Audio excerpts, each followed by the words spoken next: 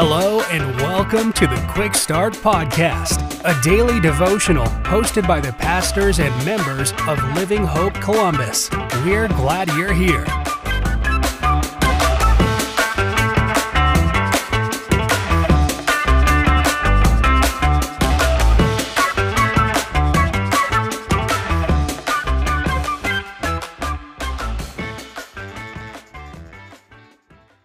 Well, hey everybody, thank you so much for tuning in today to another episode of our Quick Start Podcast. My name is Aaron Taylor. I have the privilege and the honor of serving as the teaching pastor of Living Hope Church Columbus. And our passage for today is found again in the book of Proverbs, chapter 5, verse 15. And let me encourage you, as time permits today, be sure that you read this entire chapter. Proverbs 5, verse 15 says this: "Drink water from your own cistern, water flowing from your own well."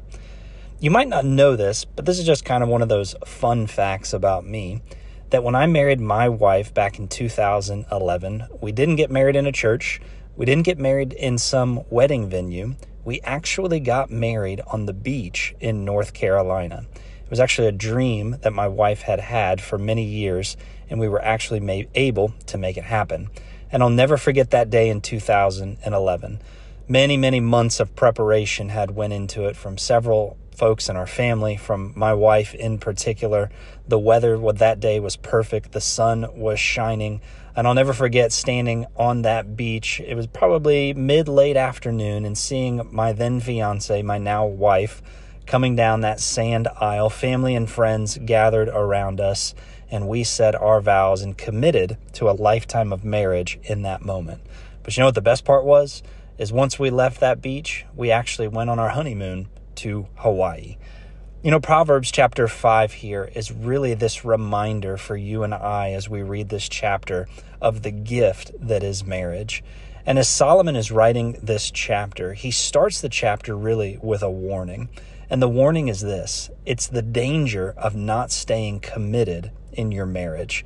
You see, the reality is that Solomon addresses in the first several verses is how easily seduction can creep into your life. How if you're not careful, you can allow your eyes to wander, which allows your mind to wander, which ultimately allows your heart to wander. If we're not cautious, seduction can creep into our marriage, and we can begin to wander away from the vows and commitments that we made. So what's the encouragement in the first section of Proverbs 5? Men, women, no matter who you are, the encouragement is guard yourself. You made a commitment to another individual, to your spouse, to keep yourself for them the rest of your life.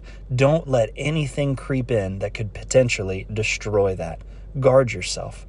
But the second half of Proverbs chapter 5 is a reminder for you and I as well that marriage is a gift from God, that it was created by God in the Garden of Eden, first between Adam and Eve, as a gift from God to us for us to enjoy, a picture of sacrificial love, this picture of heaven on earth, this picture of the gospel where we remain committed to another individual, to our husband or to our wife, committed no matter what. Marriage is a gift from God. So if I can encourage you with anything, it's this today: stay committed to your spouse. And if you're not married yet, I pray that you look forward to that day that God brings that man or woman into your life where you get to make that lifelong commitment to them, that picture of the gospel. Thank you so much for tuning in today. I hope you have a great day.